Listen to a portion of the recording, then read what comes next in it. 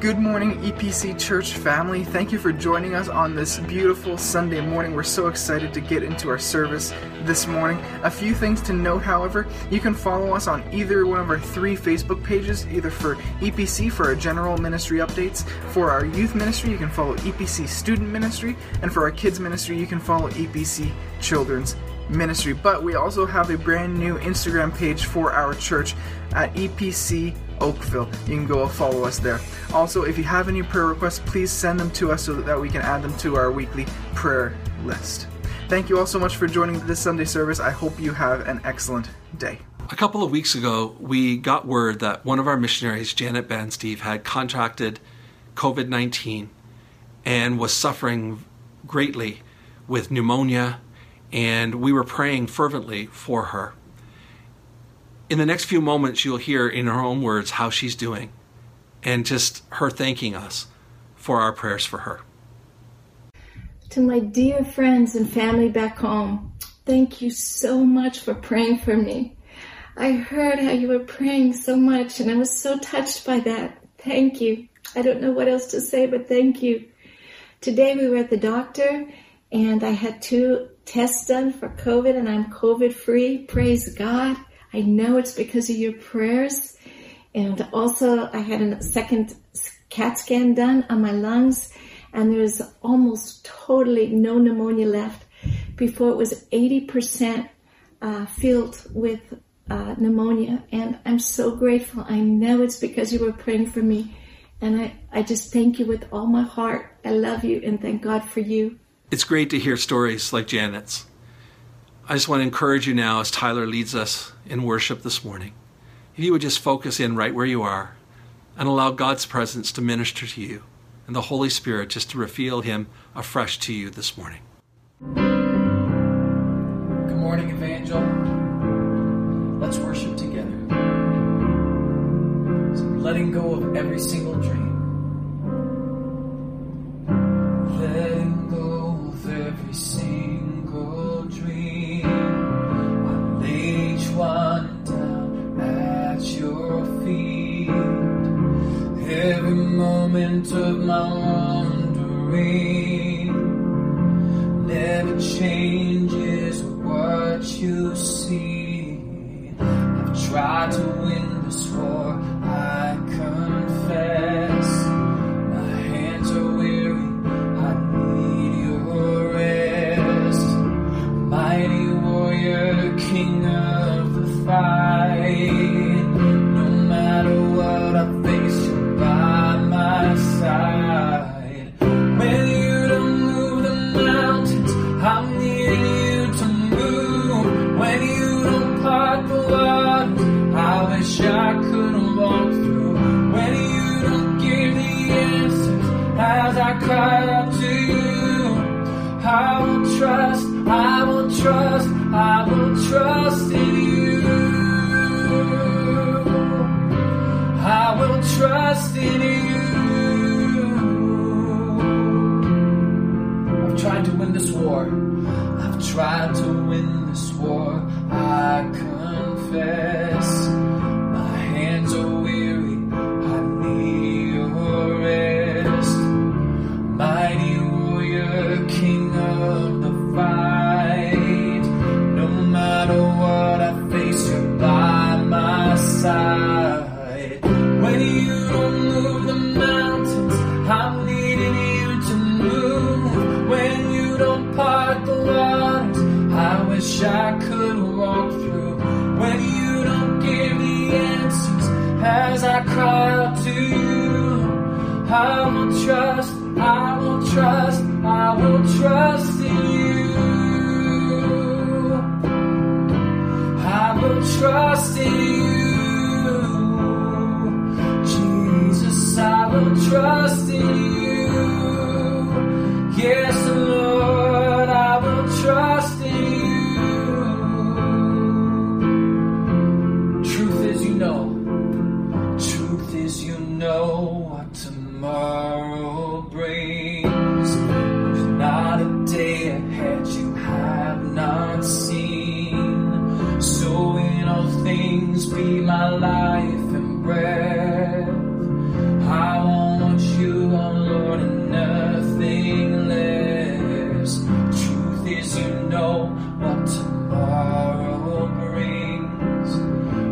not a day ahead you have not seen. So in all things be my life and breath. I want what you want, Lord, and nothing less. When you don't move the mountains, I'm needing you to move. When you don't part the waters, I wish I could walk through. When you don't give the answers as I cry out to you, I will trust, I will trust, I will trust in you. I will trust in you. I will trust in you. I will trust in you. You are my strength and comfort. You are my strength and comfort. You are my steady hand. You are my firm foundation, the rock on which I stand. Your ways are always higher. Your plans are always good. There's not a place where I'll go you've not already stood. When you don't move the mountains, I'm needing you to move. When you don't part the waters, I wish I could walk through. When you don't give the answers as I cry out to you, I will trust, I will trust, I will trust in you. When you don't move the mountains, I'm needing you to move. When you don't part the waters, I wish I could walk through. When you don't give the answers as I cry out to you, I will trust, I will trust, I will trust in you. I will trust in you, Jesus. I will trust in you. Help me, Lord, to trust in you. I will trust in you. Yes, Lord God, please help us to trust in you no matter what. Please give us your strength. Lord God, please give us the grace that we need to follow you and to trust in you with all of our hearts. Thank you, Lord Jesus, for your love, for your grace, and for your mercy. We pray these things in your name. Amen.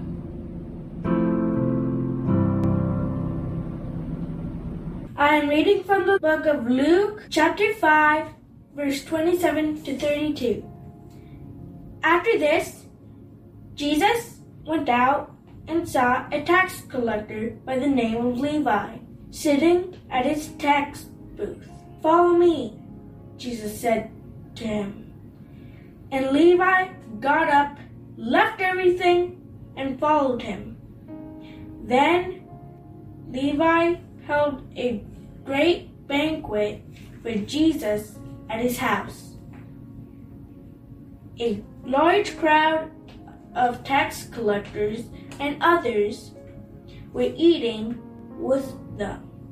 But the Pharisees and teachers of the law who belonged to this sect complained to his disciples, "Why do you eat and drink with tax collectors and sinners?" Jesus answered, "It is not the healthy who need a doctor, but the sick.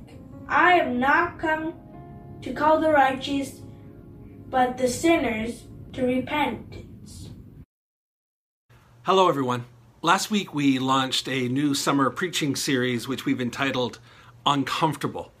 And we are considering scriptures where Jesus made those around him feel uncomfortable by the things that he did and the things that he said. We observe as we read the Gospels that Jesus made religious people feel uncomfortable and marginalized people feel safe. As I suggested that sometimes the church does the very opposite. We make religious people feel safe and marginalized people feel uncomfortable. The main focus of this series is this: if we, the followers of Jesus, are going to continue his work of making marginalized people feel safe, we must begin with a fresh exposure to the uncomfortable teachings of Jesus. Now today we're going to continue our series by considering an encounter that Jesus had with some Pharisees and teachers of the law in the house of Levi, the tax collector, and we find this story in Luke chapter 5. I graduated from high school 36 years ago. It seems like a lifetime ago. There are some things I no longer remember about high school. I would suggest that there's probably some things that my brain has conveniently blocked out about high school, and I'm grateful for that. But there are some things that I remember vividly. I can picture in my mind the table that I ate lunch at for the 4 years of high school and the friends that filled that table every single day. During 4 years of high school, none of us ever considered sitting at a different table with a different group of people. Why would we? This was our table, and these were our friends. To sit somewhere else with other people would have been just, well, weird. And it could possibly lead to maybe even getting roughed up. In high school, where you ate lunch and who you ate lunch with was an important decision that carried significant implications. Now, in our scripture today, according to the religious leaders, Jesus was sitting at the wrong table with the wrong people. The first thing I want us to consider this morning is invitations. Jesus is back ministering in Capernaum, and Capernaum is a part of the kingdom of Herod Antipas, who is ruling in this area on behalf of Rome. Tax booths were located along the main roads to collect taxes on the goods being transported through Herod's territory. Herod hired tax collectors to literally collect the taxes on his behalf. Tax collectors were despised by most of the locals for two reasons. Number one, they were employees of a foreign oppressive power that was viewed as the enemy. And secondly, they were known to add to the tax levels in order to earn more money for themselves so that they could pocket it. For the Pharisees and religious leaders, tax collectors were considered outcasts, unclean, by virtue of their association and identification with foreigners. Jesus was walking along the road and came upon one of these tax collection booths. A tax collector named Levi was sitting inside the booth. Jesus walked up to him and had a 2-word conversation that was more of an invitation, even maybe a command. Follow me. Follow me. Now, what we don't know is how well Levi knew Jesus prior to this invitation.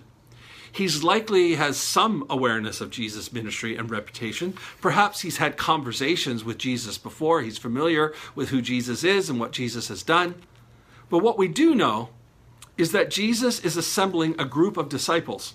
And so far, he's invited some fishermen, and now he's about to add a tax collector to the group. Without hesitation, Levi got up, left everything, and followed him. After responding to Jesus' invitation, Levi extended an invitation of his own. He invited Jesus to come into his home to celebrate a great banquet or a great feast. But he didn't stop there. He also invited some of his fellow tax collectors and others. Now, the word others in Luke's gospel is often used in reference to sinners. And so he's invited some tax collectors and some other sinners who are not tax collectors to this great banquet that he's hosting in Jesus' honor. In the New Testament, banquets were a symbol of joy. In fact, Jesus used banquets as an illustration of the coming kingdom of God in terms of celebration and who would be invited to be a part of it. Luke often links celebration with joy and repentance. Levi has decided to leave his old life behind. He's decided to follow Jesus, and that is a cause for great joy. So Levi, his tax collector friends, some other sinners, and Jesus are all enjoying a great banquet, a celebration at Levi's house. Everyone there has been invited by someone. The second thing I want us to consider this morning is party crashers. The party is going great until some uninvited guests show up. Some Pharisees and religious leaders not only show up, but once they get there, they become the center and the focus of the story.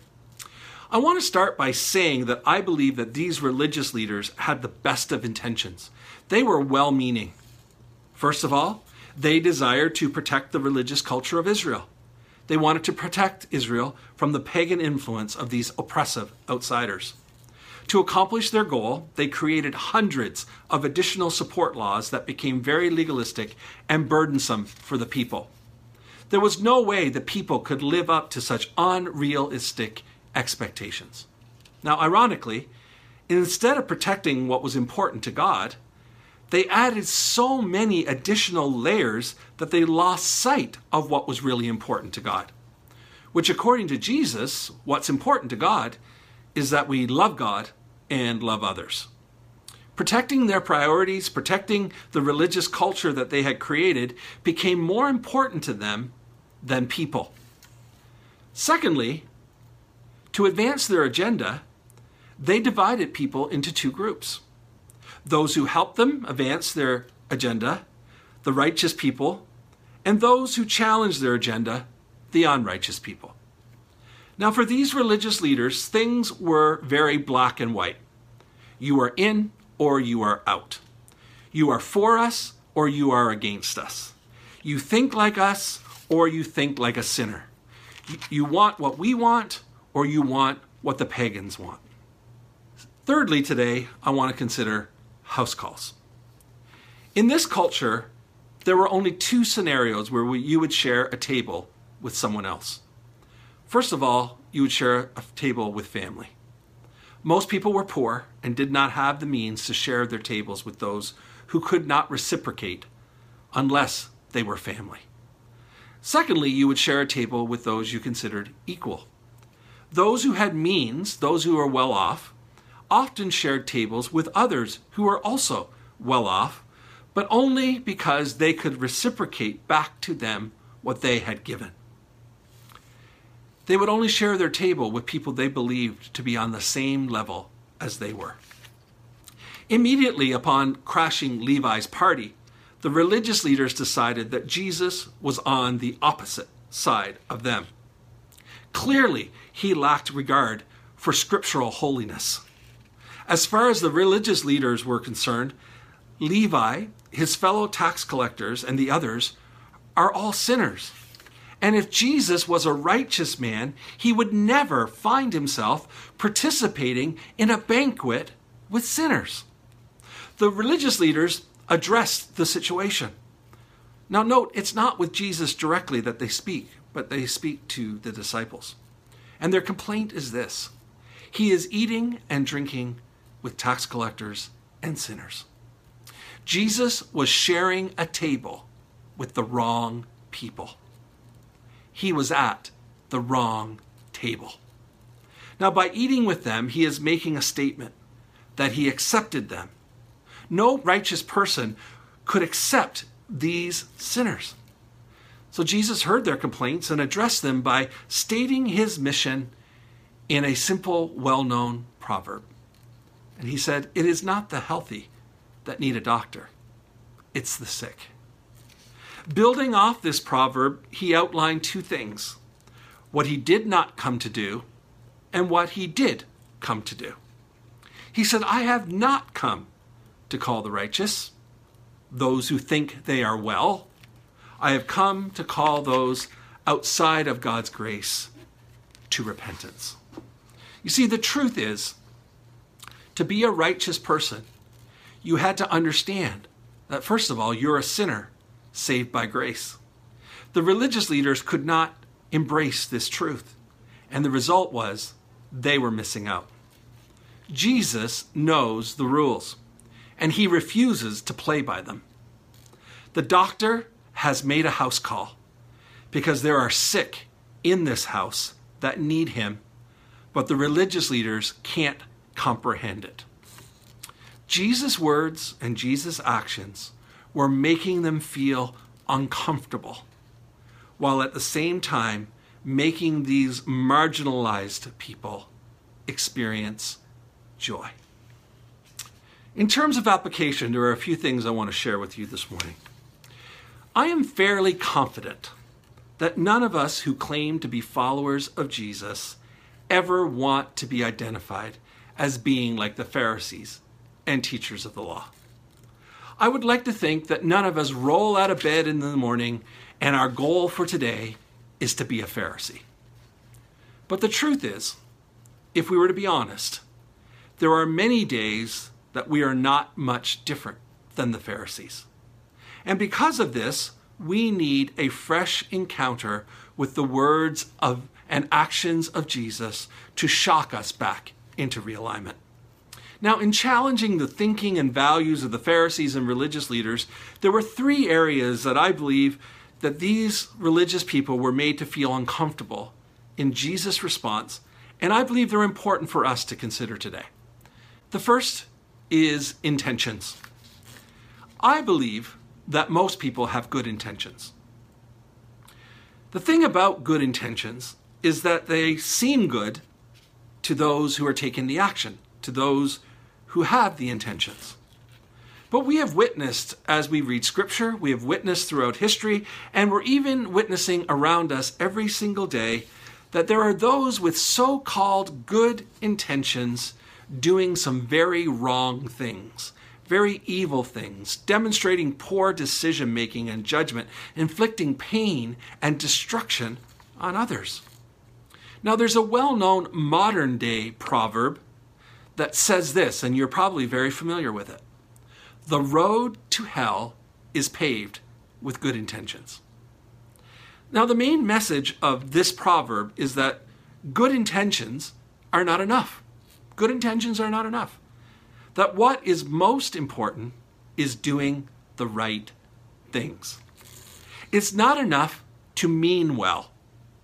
It is imperative that we live well.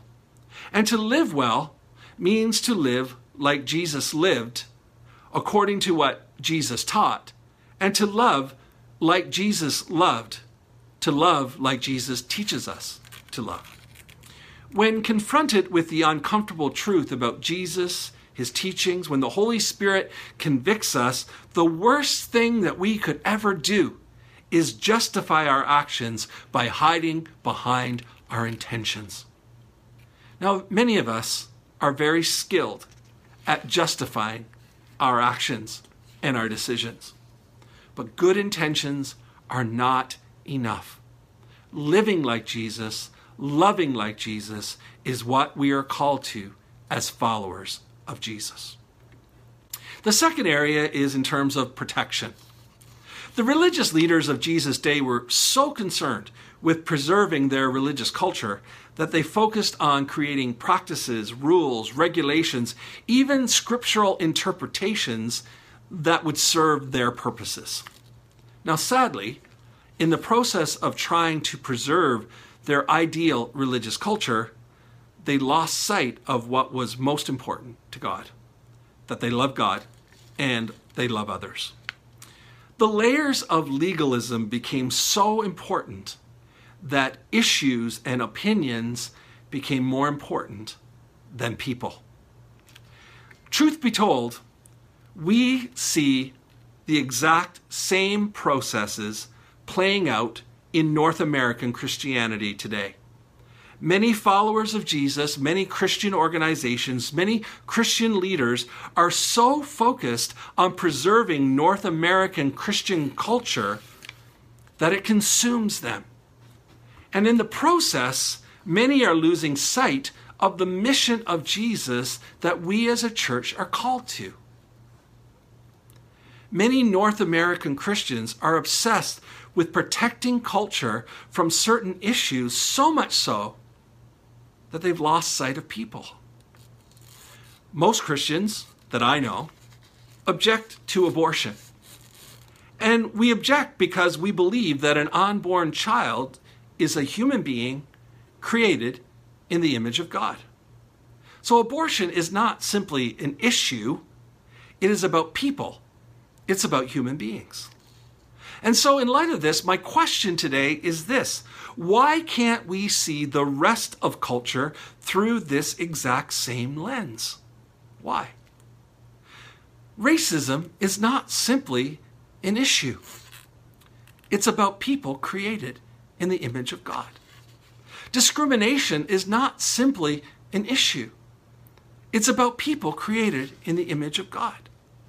Homelessness, LGBTQ+, youth at risk, addiction, human trafficking, poverty, hunger. These are not simply issues that we're wrestling with, contending with. They are people created in the image of God. Even COVID-19 and the expectations and restrictions that have been placed on us to protect us, this is not simply an issue that we are dealing with. It is not about our so-called freedoms. It's about protecting people who are created in the image of God by putting their safety above my personal preferences and rights. Now, if I sound a little frustrated, it's because I am. I see more Christians concerned about being told to wear a mask and about whether the government is trying to hinder the church by limiting our Sunday gatherings than I do concern for the 30,000 children that will die every single day of preventable causes. Think about that. Often, the North American church is so focused on protecting this so-called Christian culture that we have built that we lose sight of what is most important. People created in the image of God. And I would like to suggest this morning that anytime our focus becomes about protecting religious culture, we inevitably fall into the danger of missing the value of people created in the image of God. Thirdly, this morning, dividing. Focusing on issues push us to create a dividing line. Who's on our side? Who supports our position? Who will help us achieve our agenda? We see this more and more in who we vote for, or what leader we endorse, or what government party we want to see in power. Because if the right person who shares our view ends up in power, we have a better chance of achieving our agenda. Agenda with things like court appointees or legislation that's being passed and so on, all these different things. And so for this reason, North American Christianity has become very political. Issues have divided us. Now, what I see in North American Christianity in terms of our engagement within the political arena causes me, personally, great concern. And I believe to my core that this does not align with the life and teaching of Jesus. I believe that to my core. In Psalm chapter 20, verse 7, David says this: "Some trust in chariots, and some trust in horses, but we trust in the name of the Lord our God." Horses and chariots in biblical times were symbolic of a king's power, a king's ability to force his will on whomever he needed to do so. David understood the power of his army to inflict his will, but he also understood that his trust could not be in the might of his army, but in the authority of God. It might do us some good to be reminded of this truth today. It is not a political leader. It is not a political party. It is not an elected government representative. It is not an organization that we as followers of Jesus need to put our trust in. We need to put our trust in the name of the Lord our God.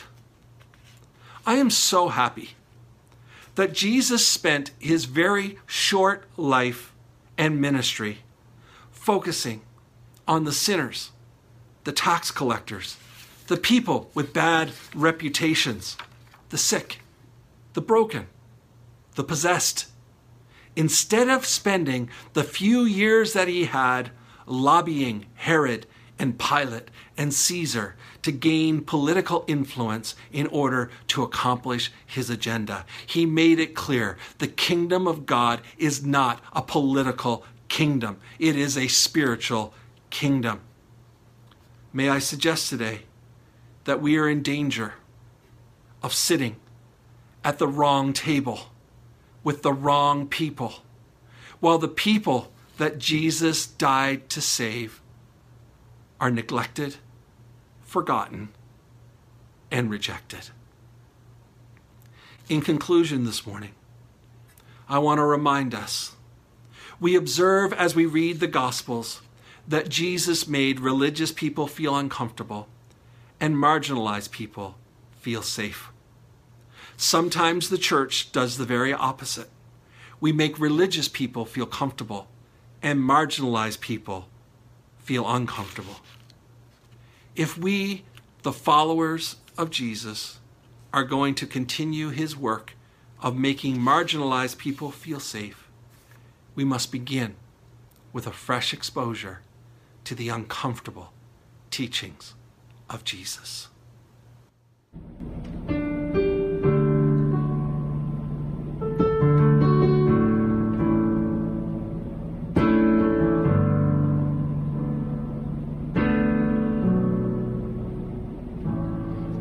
I look to you, I won't be overwhelmed. Give me vision to see things like you do. God, I look to you, you're where my help comes from. Give me wisdom, you know just what to do.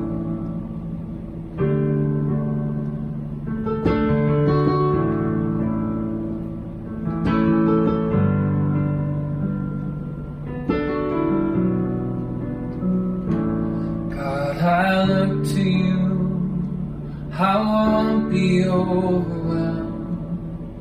Give me vision to see things like you do. God, I look to you, you're where my help comes from. Give me wisdom, you know just what to do. I will love you, Lord, my strength. I will love you, Lord, my shield. I will love you, Lord, my rock. Forever all my days, I will love you, God.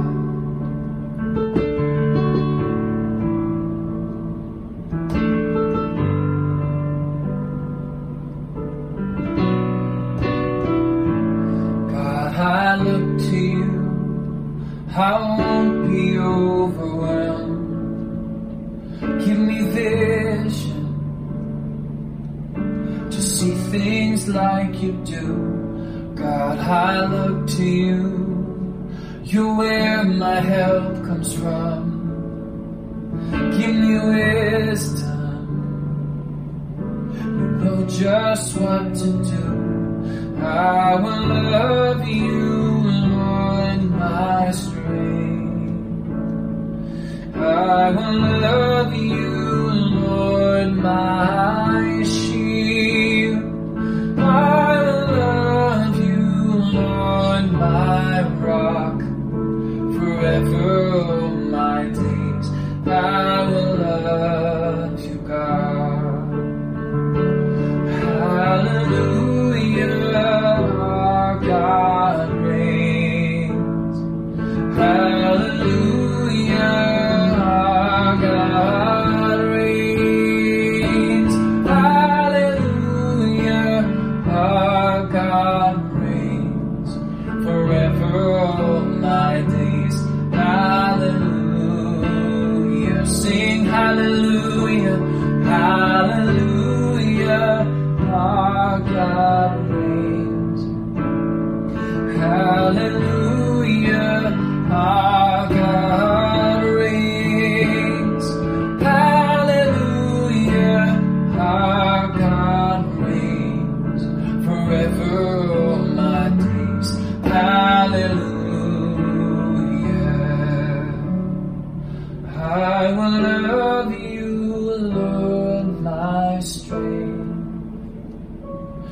I will love you, Lord, my shield. I will love you, Lord, my rock. Forever all my days, I will love you, God. Forever all my days, I will love you, God. Forever all my days, I will love you, God. I want to thank you for joining us today. Our prayer is that something said, something that was sung, reminded you today of the overwhelming love and grace of Jesus Christ. If we can serve you in any way, please let us know. We're praying for you. Be encouraged. Have a great week, and God bless you.